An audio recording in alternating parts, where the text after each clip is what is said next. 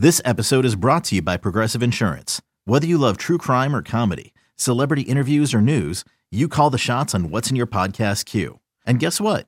Now you can call them on your auto insurance too with the Name Your Price tool from Progressive. It works just the way it sounds. You tell Progressive how much you want to pay for car insurance, and they'll show you coverage options that fit your budget. Get your quote today at Progressive.com to join the over 28 million drivers who trust Progressive. Progressive Casualty Insurance Company and Affiliates. Price and coverage match limited by state law.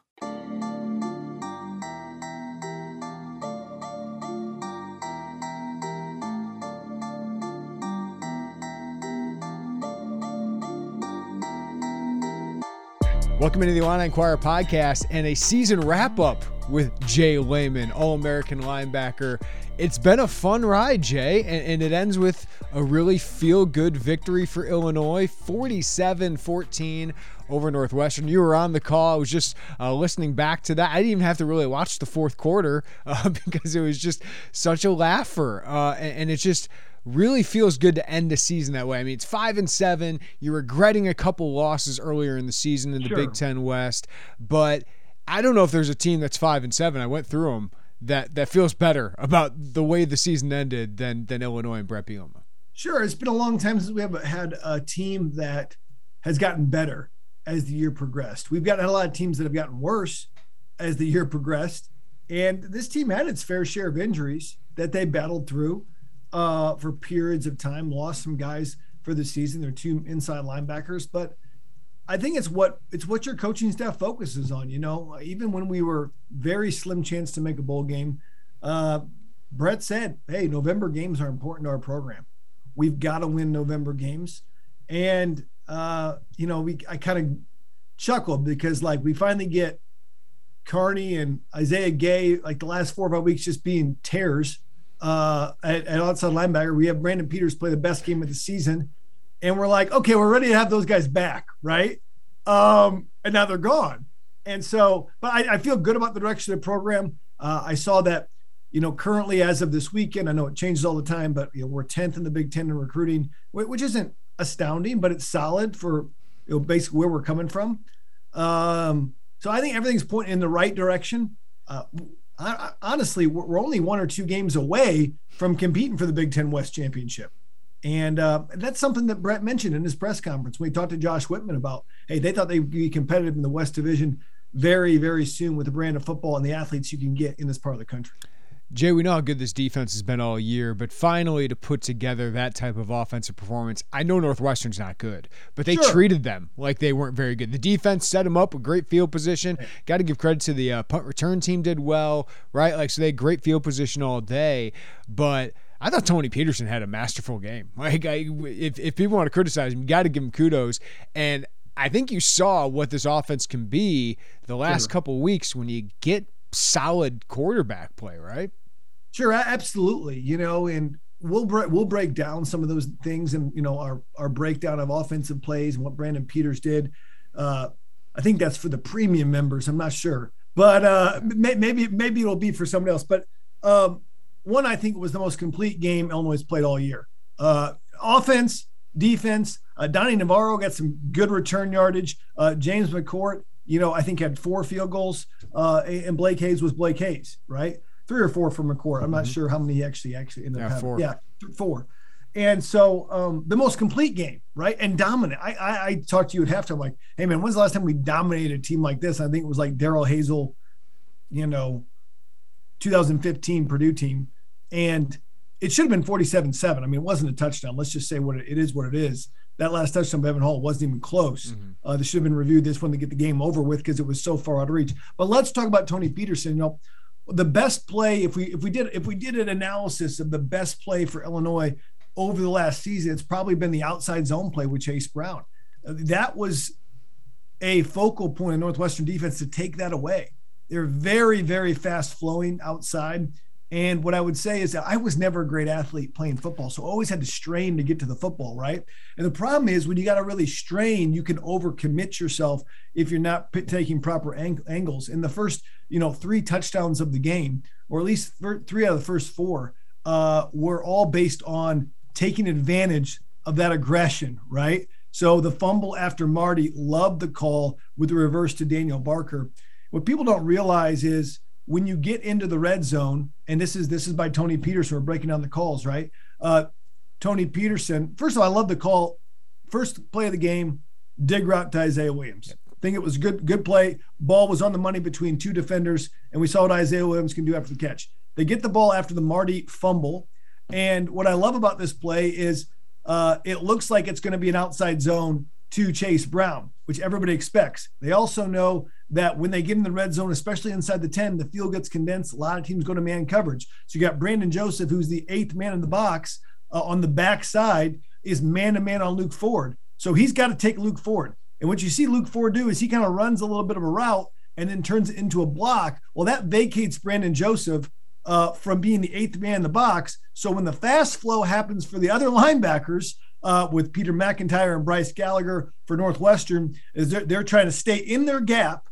And at the same time, track with Chase Brown, they quickly reverse to Daniel Barker and nobody's there. Brandon Joseph is covering Luke Ford and they over pursue everybody. He waltzes into the end zone. First touchdown. Second touchdown, you look at the film against Purdue and Northwestern, we saw Milton Wright have 4 touchdowns, 2 of them on double moves, on hitch and goes. They used a double move here, but in a different tweaked out way in which they had, basically Donnie Navarro and Isaiah Williams act like they were blocking for the first 2 seconds of route for a, quasi screenplay out route to Luke Ford, right? So Peters pumps it. I don't think it was Cam Mitchell. It was the other, maybe AJ Hampton. Yeah, Hampton. The corner bit up on it hard.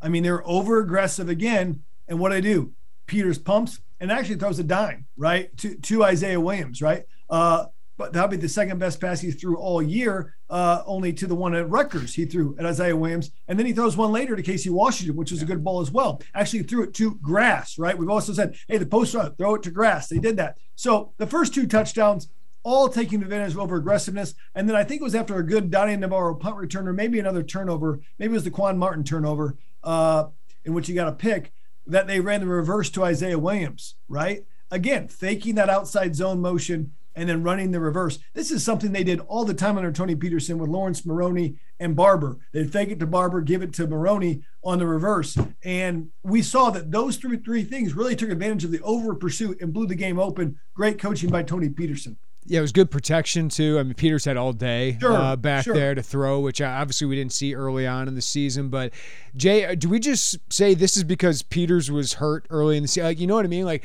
why didn't this click earlier? Because you think of, man, if this would have clicked for the Rutgers game or if this would have clicked a little bit earlier, is that just it took a little longer than the defense to do that, or is it really the Peters injury? What do you think? I think there's a number of factors. I think, first of all, as a fan, we never know how injured guys are. Right. I mean, we get an injury report and then somebody's back and we expect them to be full speed. I mean, I think Josh McCray's a great example, right? We didn't know he had a flu bug.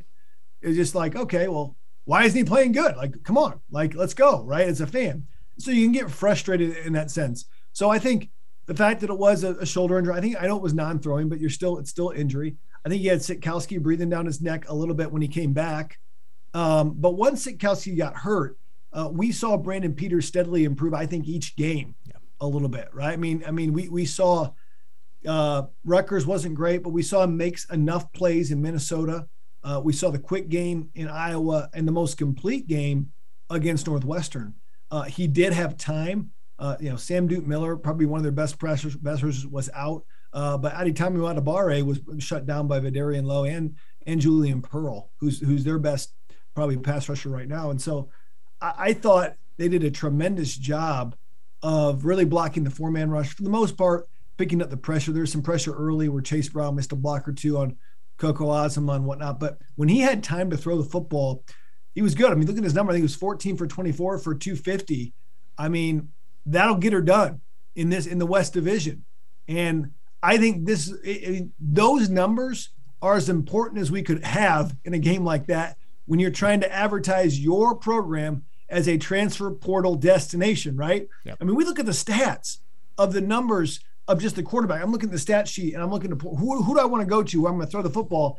And the numbers don't look great for the first 10 games. The numbers get a little bit inflated at Iowa because with that huge drive at the end. And the numbers look really good in the blowout against Northwestern. So there's hope, right? I mean, we have a chance to do that. And I think you can be very efficient. You can have high percentage throws, but take some shots down the field as well. Yeah, I want to get into that, Jay, the pitch to a quarterback, because that is the number one off-season storyline is the transfer quarterback. Just so you know, Jeremy's got to keep me on schedule because I have a tendency to answer everything in one thing and break it down really far, and he's got to bring me back, guys. So where is Jay going? I almost dove completely into it there, but I want to save that. I know you think this might have been the most important win of the season. Wow. I do. Yeah, I do think it's the most important win. Obviously, it's not going to get as much pub as the longest game in football history or beating Penn State on the road or beating Minnesota on the road. But it's so big mentally to, first off, own your state. Like, there's been so many years Illinois has not been the best program in the state. I mean, Northern Illinois has had good teams. Shoot, Southern Illinois is a top 2 FCS team right now. Illinois State's been too. And I'm not but Northwestern's been better than Illinois. It's just a fact. Fitz has beat Illinois 11 times more than any other program that he's ever faced. And it really felt like there was a new era shift in the rivalry when Brett Bielema stepped out there. There was just a confidence. There was no doubt in that game from the very first or second series. I mean, the only reason they stopped us in the first series was the no call and the pass interference on Isaiah Williams, right? That should have been a first down. And they even got away with some calls that they missed. And so I think this is one, first you got to win your state. 2, it's a division. Now we went 500 in the West Division, 3-3, right? Because we beat Minnesota, we beat Northwestern, and we beat Nebraska. Who else did we beat? Nebraska, right. So that's a start. 4 wins total as well against Penn State. We got the other wins. So I think, one, you get to 4 wins in Big Ten play, and even in your division, you win your state, right? But most importantly, you show what a complete game can look like, and it felt good. It just felt like the game was never – it's been a long time since we've done a conference game, had a conference game where we just felt like the game was never in doubt. Everything was under control. If there was a mistake, it was overcome. Northwestern had no answers for anything, and I just think for the way they won that game and how dominant they won that game in a rivalry, the confidence that gives the team, that just it's probably to me the biggest programming win of the season. I know that the top 10 win with Penn State's going to get all the fanfare, but I'm telling you, that game was huge going into the offseason. Yeah, I think it's I hate to use the pun, but it's a statement, right? Like that hey, we are here, but it also just Northwestern's a bad team this year. I can't understand Northwestern football with the last place win a Big Ten title, last place win a Big Ten title.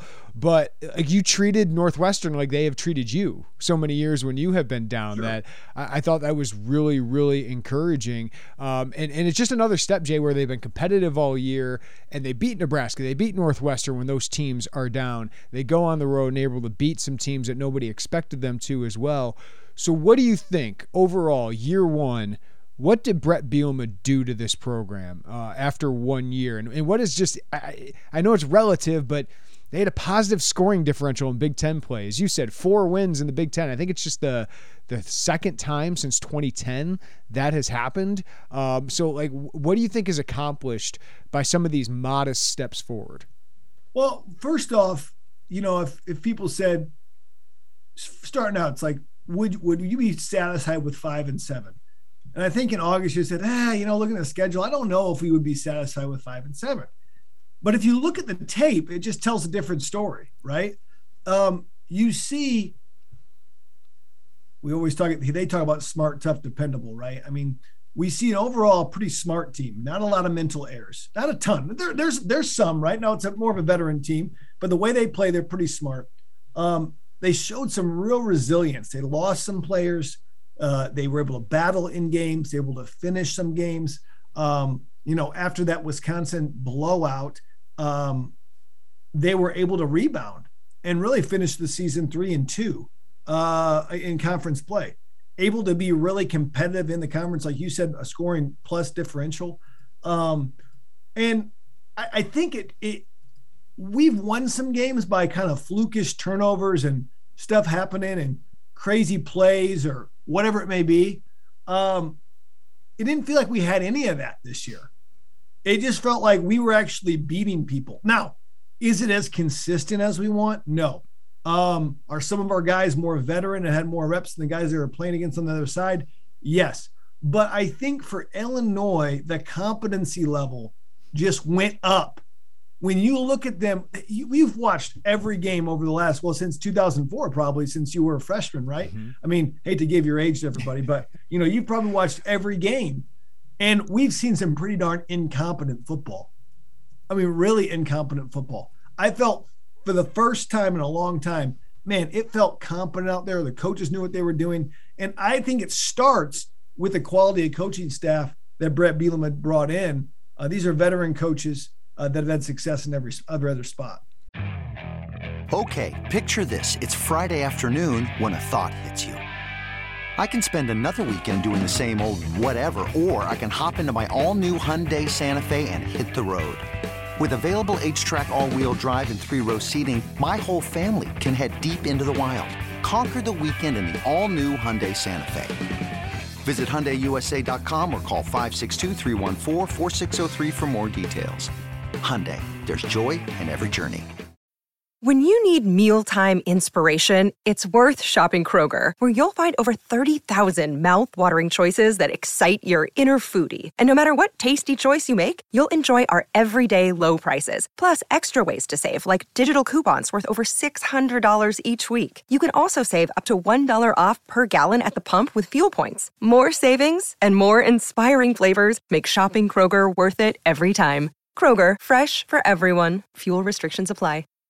Okay, Jay, now you got to take a step forward, though, after you lose a bunch of key players, especially in the trenches. Those outside linebackers are gone. Roderick Perry, who I think we saw the last Iowa game, was very valuable. And, of course, 4 offensive linemen. You got to find a new quarterback. But what pieces are you most excited about after seeing them year one? I mean, Isaiah Williams towards the end of the year looked like a difference maker. You and I have talked about Johnny Newton and Keith Randolph and some of those DBs. What has you excited about the guys who return?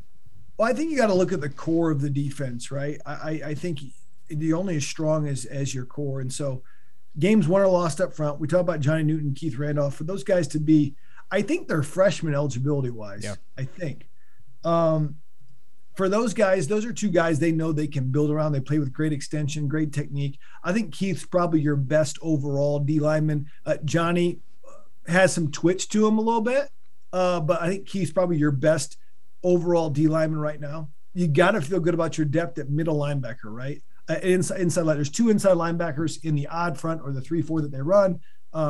I see it being a rotation of Tariq Barnes, Calvin Hart, and Kalen Tolson, who kind of is a floater a little bit, but we even saw Isaac Darkangelo get in a little bit, get some meaningful reps. I think, what is he, a freshman, sophomore? I'm not sure. Sophomore, I believe, yeah. And we're going to have guys like, how about Kirby Joseph, all Big Ten? We never said that Kirby Joseph can be all Big Ten at this point last year, right? So guys are going to develop and get better, but I think having Kirby Joseph and Sidney Brown, Sidney was not an ideal free safety. They got him in strong safety. He's a master at disguising. He's good at the point of attack. He's to credit for that interception just as much as Quan Martin is, as he got up enough under the ball to make the ball float. Quan Martin was able to get underneath and make the pick. And then Kirby is your consummate free safety, truly a purebred free safety, if you could say. I mean, that's exactly what you want. A guy who's rangy, he's long, he's fast. That's exactly what you want, a ball hawk. So I think the center is really strong. And I think you got your shutdown corner in Devin Witherspoon. What makes Devin Witherspoon a little bit different is his ability to be physical at the point of attack on the edge that a lot of cover corners cannot do. That's what made Vontae Davis really unique, is he was a shutdown corner, but able to really hit. And we see that with Jalen Ramsey. I'm certainly not comparing either of those guys to Jalen Ramsey, but what makes Jalen Ramsey so unique is he's a shutdown corner against some of the best, receivers in that conference. We got DK Metcalf in that division.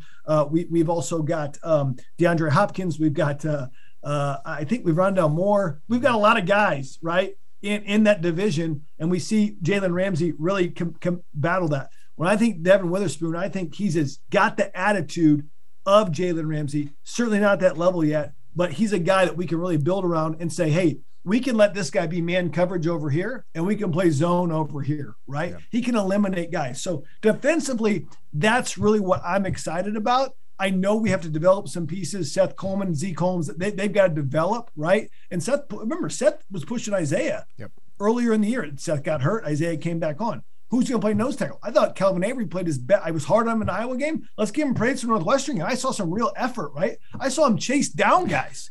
So, like, as Brett Bielema says, hey, once you chase down guys once, I know you can chase down guys again, right? So can Calvin Avery be an every down guy? I don't know. Can he give us 40 reps a game? Maybe, right? So those are the pieces I'm excited. I think it all starts defensively because the biggest shift to me this year, as opposed to other years, is we had a defense that kept us in the game. Yep. And Jay, offensively, you lose 4 offensive linemen, obviously, but I expect Daniel Barker went through senior day festivities. I would expect him to kind of go through the NFL draft process. Maybe Chase Brown does that too. He certainly deserved that. But I want to ask you, of the guys who are on their way out or have a chance to leave, who do you think has the best chance of being on an NFL roster at this point next year? Yeah, and we're talking offensively, or just a whole team. Yeah. So, I think overall, your top draft pick for people leaving is Vidarian Lowe. First of all, he's a great person, but great person doesn't get you drafted. You can just ask me about that. I think I'm a good dude. I never got drafted, but shameless plug right there. But so I think Vidarian Lowe, he's a good person. He's got a ton of college reps. I mean, a ton of college reps against really good competition, right? So I think Vidarian Lowe gets drafted. I think Kramer and Palczewski are definitely in a camp. Bodovinac, did I get it right? Yes, you got it. Week 13 here, you got it. He was an enforcer later down in the year. I saw him be physical. I think he gets a shot at least at training. A mini camp. I'm not sure he get into training camp, but he could surprise us. So offensively, that's what I see. I think DJ Barker would serve himself well to come back again. I think Daniel Barker, he is an elite tight end receiver. I think he can do other things. Like if they're going to give him 2 carries a game, if they're going to get him on the line a little bit more with Tip Ryman and Luke Ford, like I think he could use another year. Now he might have reasons that we don't know about that make sense for him to go, and albeit it's his decision. He's got his 4 years in, and God bless him, whatever he does. I think he can get better. So I think he should come back. I think the guys that came up the most in my mind as draft picks are the outside linebackers. You gotta realize that about close to or maybe more than half of the teams run sort of a 3-4 in the NFL. In fact, Dick LeBeau, is the famous guy for, the Pittsburgh Steelers of making that a famous defense for years, right? And it's been a great defense. And then Belichick has run a 3-4 or versions of the 3-4 for years. Saban is a 3-4 disciple. And so now it's proliferated quite a bit into the college ranks. And so Dom Capers, Green Bay Packer defenses, 3-4. All those are, and when you look at it, those guys are always looking for good stand-up outside linebackers in Isaiah Gay and Owen Carney. We saw Isaiah Gay, I talked to you at halftime, going against Peter Skoronski, who we think will be a first or second round pick next year, or maybe the year after that, for Northwestern. Good football player, best lineman in the state of Illinois a couple of years ago. And I saw him bull rush him. I saw him speed rush him. I saw him long arm stick him and keep him away and cause Skoronski to look really pedestrian. Yeah. I thought that tape was really valuable for him. And we've seen him just really peak his last 5 weeks.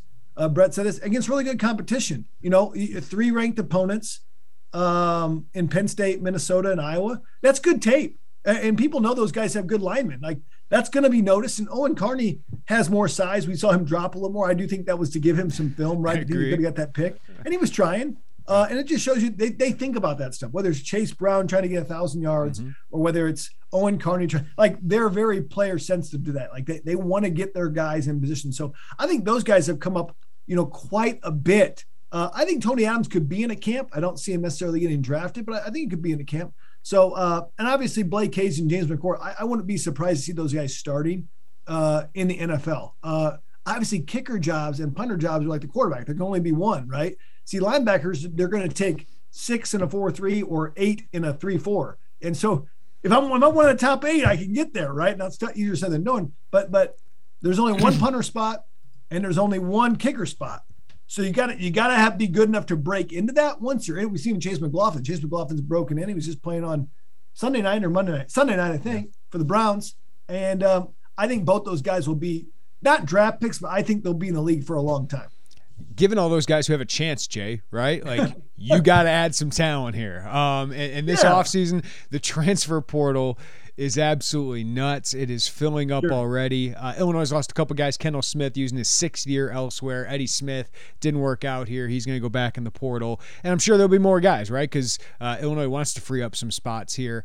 But let's talk about the main position, right? Illinois' got to find a transfer quarterback. And there are some big names in there. Jack Miller from Ohio State, former 5-star prospect, is in there. Jack Plummer from Purdue went in there. But what do you think is their sell here? And did it improve over the last couple of weeks with Brandon Peters starting to finally show some signs in that passing offense? Well, we needed more. We needed more of a stat line than 6 of 11 for 75 yards, right? I mean, like no quarterback in his right mind is going to say like, "Let me go play for that team," right? So I think we helped ourselves a lot, and I think they threw more than they probably could have against Northwestern. Maybe for that reason, maybe because they just want to get better at throwing the football, right? So.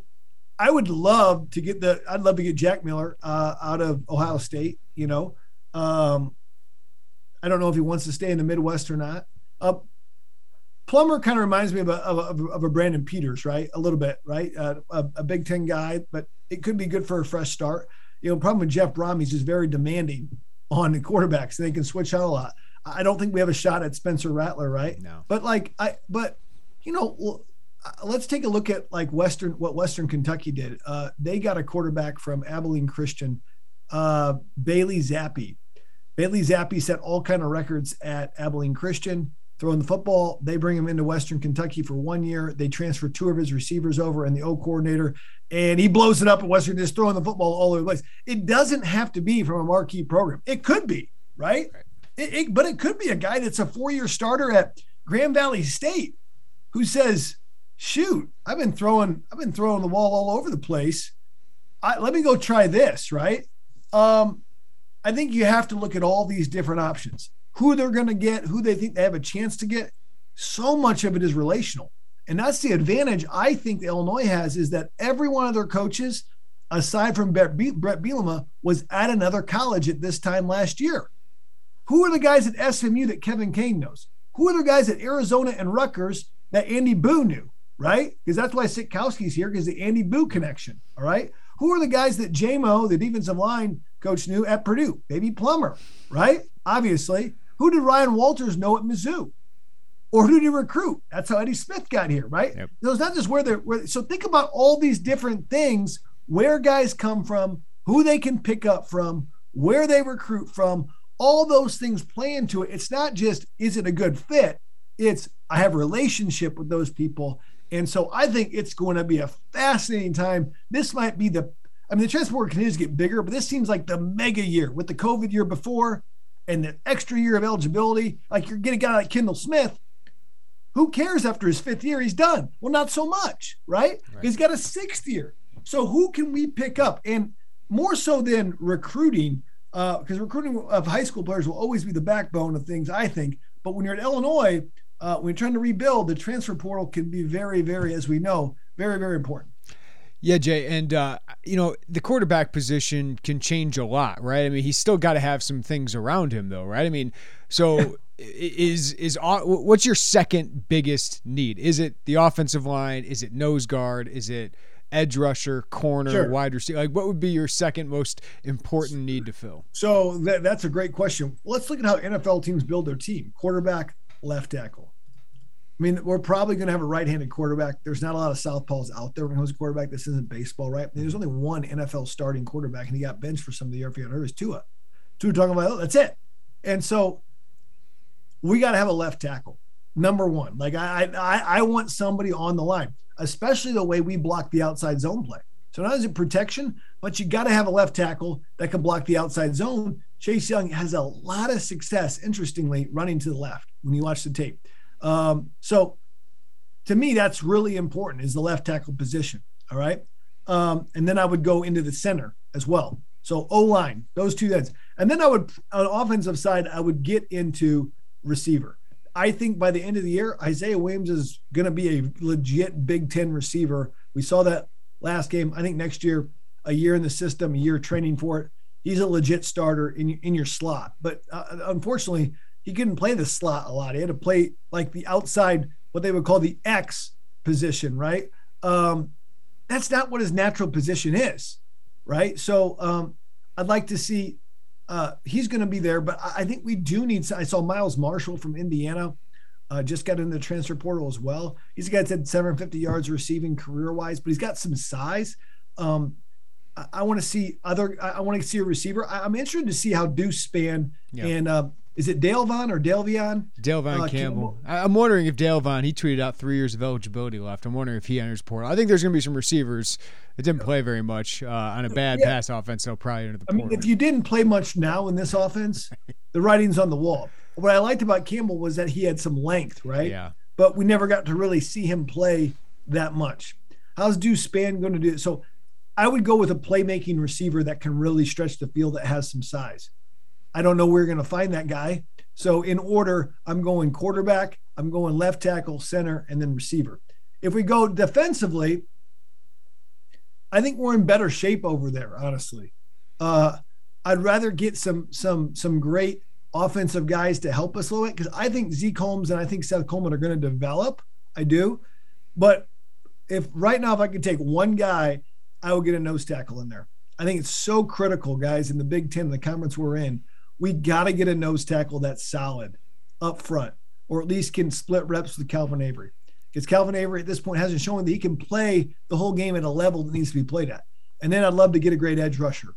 Obviously, more the merrier. But can we get a good edge rusher that, there was a learning curve that from playing with their hand on the ground to your feet up for Carney and Gay, right? So there might be a learning curve for somebody if they haven't played in a stand-up defensive end outside linebacker role. And so then I would go with the edge rusher. I know you can build it all sort of different ways, but our weakest point right now is where we need the help. And I think that's left tackle, and I think that's quarterback. So those are my first two priorities, and then everything else is secondary. All right, Jay, before I let you go, recruiting is going on still with prep prospects, right? It's not just the free agent market or the transfer portal market. Sure. And they are making a push to close. They're looking for some more defenders, corner, defensive line, edge rusher, kind of to close out this class. They did just add a big offensive lineman from Denmark, Magnus Muller, which they're going international on this thing. But obviously, Brett Bielema and his staff. That reminds me of like World's Strongest Man, like – you're at ESPN2, you're 11 years old, you're up at like 11:30 at night, way too late. It's like Mariusz Pudzianowski and Bill Kazmaier's announcing we're doing the Fingal Fingers and Atlas Stones, and we're pulling planes with our teeth. Have you ever done any of that stuff? Oh my gosh, and they're all from like Sweden or Poland or somewhere. They're like all those guys. The Americans are always getting trashed, right? So hopefully Magnus is of the same cut, right? He's a legit 6'8", 6'9", by the way. But, I mean, this staff gets after it on the recruiting trail, Jay, and obviously they're not going to land a bunch of 4 and 5 stars at Illinois right away, right? Like even if it took Ron Zook a little bit of time to do that. But what have you thought of them on the recruiting trail? And if you were a high school prospect after seeing year one, 5-7, not great, but, hey, they looked better, like how do you think that sells on the trail? Well, first and foremost, I think the relationship, and I've heard from multiple sources, this isn't just Jay Lehman making stuff up, that the relationships within the state with the high school coaches are exponentially better, right? I mean, Brett's recruited this state for a long time. Iowa, Wisconsin, he was recruiting Chicago for years. So our relationships in the state are better. Okay. I think we're going to get our fair share in the state, and we already are, to be honest. Okay. That being said, I also think they've got guys uniquely positioned to go get players in different spots. They're always going to, Aaron Henry's a guy out of Florida, I believe, recruit out of Florida, played at Wisconsin. He's got great relationships there. And Brett's had good success recruiting down there as well. They have different contacts. We have Kevin Kane, who has got contacts in Texas. We've got contacts. Andy Boo's been everywhere. We've got, of course, the St. Louis connection with Corey Patterson, right? But what I like about it, we're not just focusing on where we have contacts at. It's Illinois first. We're going to build out from there, and we're looking for a specific profile of a guy, right? Of like, hey, this is our offense. This is our defense. Let's recruit to it. That's why I'm not a huge favor of always turning out, offensive coordinator isn't great. I know some people are like, Tony Peterson's not doing this. I was never like that. I always thought he was for what he had, was doing a good job. It allows us to recruit to that type of player. Like if they changed offensive coordinators at Iowa right now and tried to make it sexy, it'd be probably have the worst offense they'd ever have, right? Yeah. Because they've recruited players to that. If they started doing something totally defensively that's totally different than what they've done the last 40 years, they wouldn't be that good because they've recruited players to that. So we have got to recruit the niches, right? The riches are in the niches, right? And we can really recruit well in those niches for what the Illinois player niche is. We will have success because when you recruit in the niches, you don't have to recruit against Ohio State on the 5-star stuff because they're going to get those guys. Yeah. We're not. Well, Jay, Iowa, Michigan, Big Ten championship. Michigan finally gets it done, beats Ohio State. Jim Harbaugh is a pretty good coach. So is Kirk Ferentz, though, coming back after back-to-back losses after being number 2 in the country.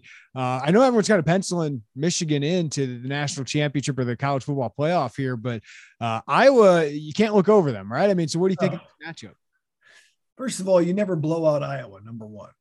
I've said this stat many times, but for like 36 straight games now, it's been 24 points or less given up by that defense. Similar to Ohio State blowing out Michigan State, Michigan just crushed Ohio State the week prior, and I don't think they're going to play as well against Iowa as they played against Ohio State. They did get a big monkey off their back, right? But the thing I think you think about is you're probably going against one of the most physical offenses in the country in Michigan against one of the most physical defenses in the country in Iowa, right? The big question is, can Iowa win without creating any turnovers? That's the question, because the turnovers and the special teams have what really lifted them the last 2 or 3 weeks down the stretch of this season, whether it be against Minnesota, whether it be against Illinois, or whether it be against Nebraska in that comeback win. I never overlook Iowa. They're very difficult. That being said, I do think the way Michigan is running the football has been very, very impressive. They exposed Ohio State. Josh Gaddis went on record the other saying they were soft on Monday, not soft, but a finesse team, and really took Oregon's game plan from week 2 of the season, where they ran the ball right at Ohio State. And if there's one weakness of Ohio State, it was their front 7. They haven't recruited a great edge rusher or had the linebacker play they've usually had. And so I don't think that's going to be an issue with Iowa. I think they're going to go pound for pound up front in the trenches. I think it's going to be a much more low scoring game. Whoever wins the turnover battle is going to win that game. I'm predicting something along the lines of 20-10 Michigan, but I think Iowa will be in it to the fourth quarter. Jay Lehman, great stuff as always, man. And we'll do a VIP film room here of Illinois' offense. But thank you for doing this season, man. I know we've gotten so much great feedback. I love talking ball with you. It's a joy every week to sit here and get such great insight from an expert. But I thought this first year went great, man. So I just can't thank you enough. And I know all the people listening to this have appreciated it. Well, I appreciate the opportunity. Give a shout out to @LeftHash on Twitter. That's my brother. And he's actually told me he's a guy who's like one of those serial podcast listeners. And so JD, that's my brother, JD Lehman, oldest brother. The reason I play football because of him, 7 years older than me. Used to beat the snot out of me, but made you tough. Yeah. The funny thing is he's a serial podcast listener, like 30 or 40 like podcasts a week, from ranging from every topic. But he said this was at the top of his list. So made me feel good that Jeremy Warner's putting out such great content. Jay Lehman, you're the goods, man. Yeah, buddy. Great stuff as always from the great Jay Lehman. And what a season it was, talking ball with him. The ups and downs of the season, some good, some bad, and some in between, but a far more competitive, far more interesting season than most of them here recently outside of 2019 in that late run. But Illini end the season well. It's been a while since they've ended a season well, really probably 2014, right? When they finally get to a bowl game under Tim Beckman in his final year there before everything went nuts here. But now the staff is hitting the road. I do want to mention the Big Ten has released its all Big Ten teams the last couple of days, and Illinois is better represented on the defense, as they should be. Kirby Joseph, what a story he is. He gets first team all Big Ten as a safety, and it is well deserved. And how surprised would we have been at the beginning of the year if someone told us that Kirby Joseph would become the first Illinois defensive back to win first team all Big Ten honors since Vontae Davis. We all would have been shocked, but what a season he had, and he was so well deserving to get that when you have 5 interceptions that leads the country, 3 fumble recoveries, which leads the Big Ten, and Pro Football Focus, which sometimes argue with their grades, but can't argue with the big plays Kirby Joseph made, the number 1 graded defensive back by PFF, and he was good in run support. He doesn't knock people over like Sidney Brown does, but he's not afraid to come up and make a hit either. Sometimes he takes the brunt of it, but he makes tackles. So a really good special teams player as well. Other than that, we got third teamers, James McCourt and Blake Hayes. Well-deserved, both of those guys. James McCourt ending the season really well. 14 of 15 on field goals inside 50. That's a huge stat for him as he goes forward to the next level. He just had to be more consistent there. He certainly was that this year, but he still had a huge leg. 4 of 8 from 50 yards or more. That's the most 50-yard field goals in one season. And it tells you a lot about Brett Bielema having the trust to have James McCourt kick 8 50-yard field goals. Also great on kickoffs as well. And Blake Hayes, not much more you can say about him. I did vote him third team, by the way, just because there's so many good punters in the Big Ten. Jordan Stout of Penn State. But I think we all saw Adam Korsak and the impact he makes on winning for Rutgers. I voted him first team. Owen Carney, Sidney Brown, Keith Randolph, Johnny Newton, and Devin Witherspoon all get honorable mention all Big Ten. Isaiah Gay, if he would have started his season just a little bit earlier with the production he was having late in the season, I thought he had a chance for all Big Ten honors. Couldn't vote him at the end just because there were so many really, really good edge rushers here in the Big Ten, so many good linebackers. But I thought he played well too. So to get 7 guys on your defense, or 6 guys on your defense to get all Big Ten honors, says a lot about your defense. As for offense, Chase Brown gets third team for the second straight year in a loaded year for running backs in the Big Ten. I think that's pretty impressive that he's able to get that. And then Doug Kramer, second team by the coaches. It says a lot about him because Tyler Linderbaum was great this year. You knew he was going to get first team. But the Wisconsin and Minnesota centers were really good as well. And for Doug Kramer to get that kind of honor from the coaches says a lot. Haven't seen the honorable mention quite yet, but Vidarian Lowe should have been an all Big Ten guy. I'm assuming, I know because I voted for him, he will get honorable mention, but I had him second team. But I'm kind of shocked he's not third team. And you hear some things from scouts and things like that. He's just a guy I think I should hear more from because I just think he's got a great chance in the NFL. Jay Lehman said it earlier in this podcast. The experience he has, who he's gone up against. Think about it. George Karlaftis and all these really good defensive ends and edge rushers in the Big Ten. I mean, going up against Owen Carney and Isaiah Gay every day in practice. I think he can, in the age he's at, the maturity he has, I think he's got a great chance to come in. And you see some of the tackles the Bears played this year, and I always joked, call up Vidarian Lowe from the Big Ten because I think he can step in and give you a chance.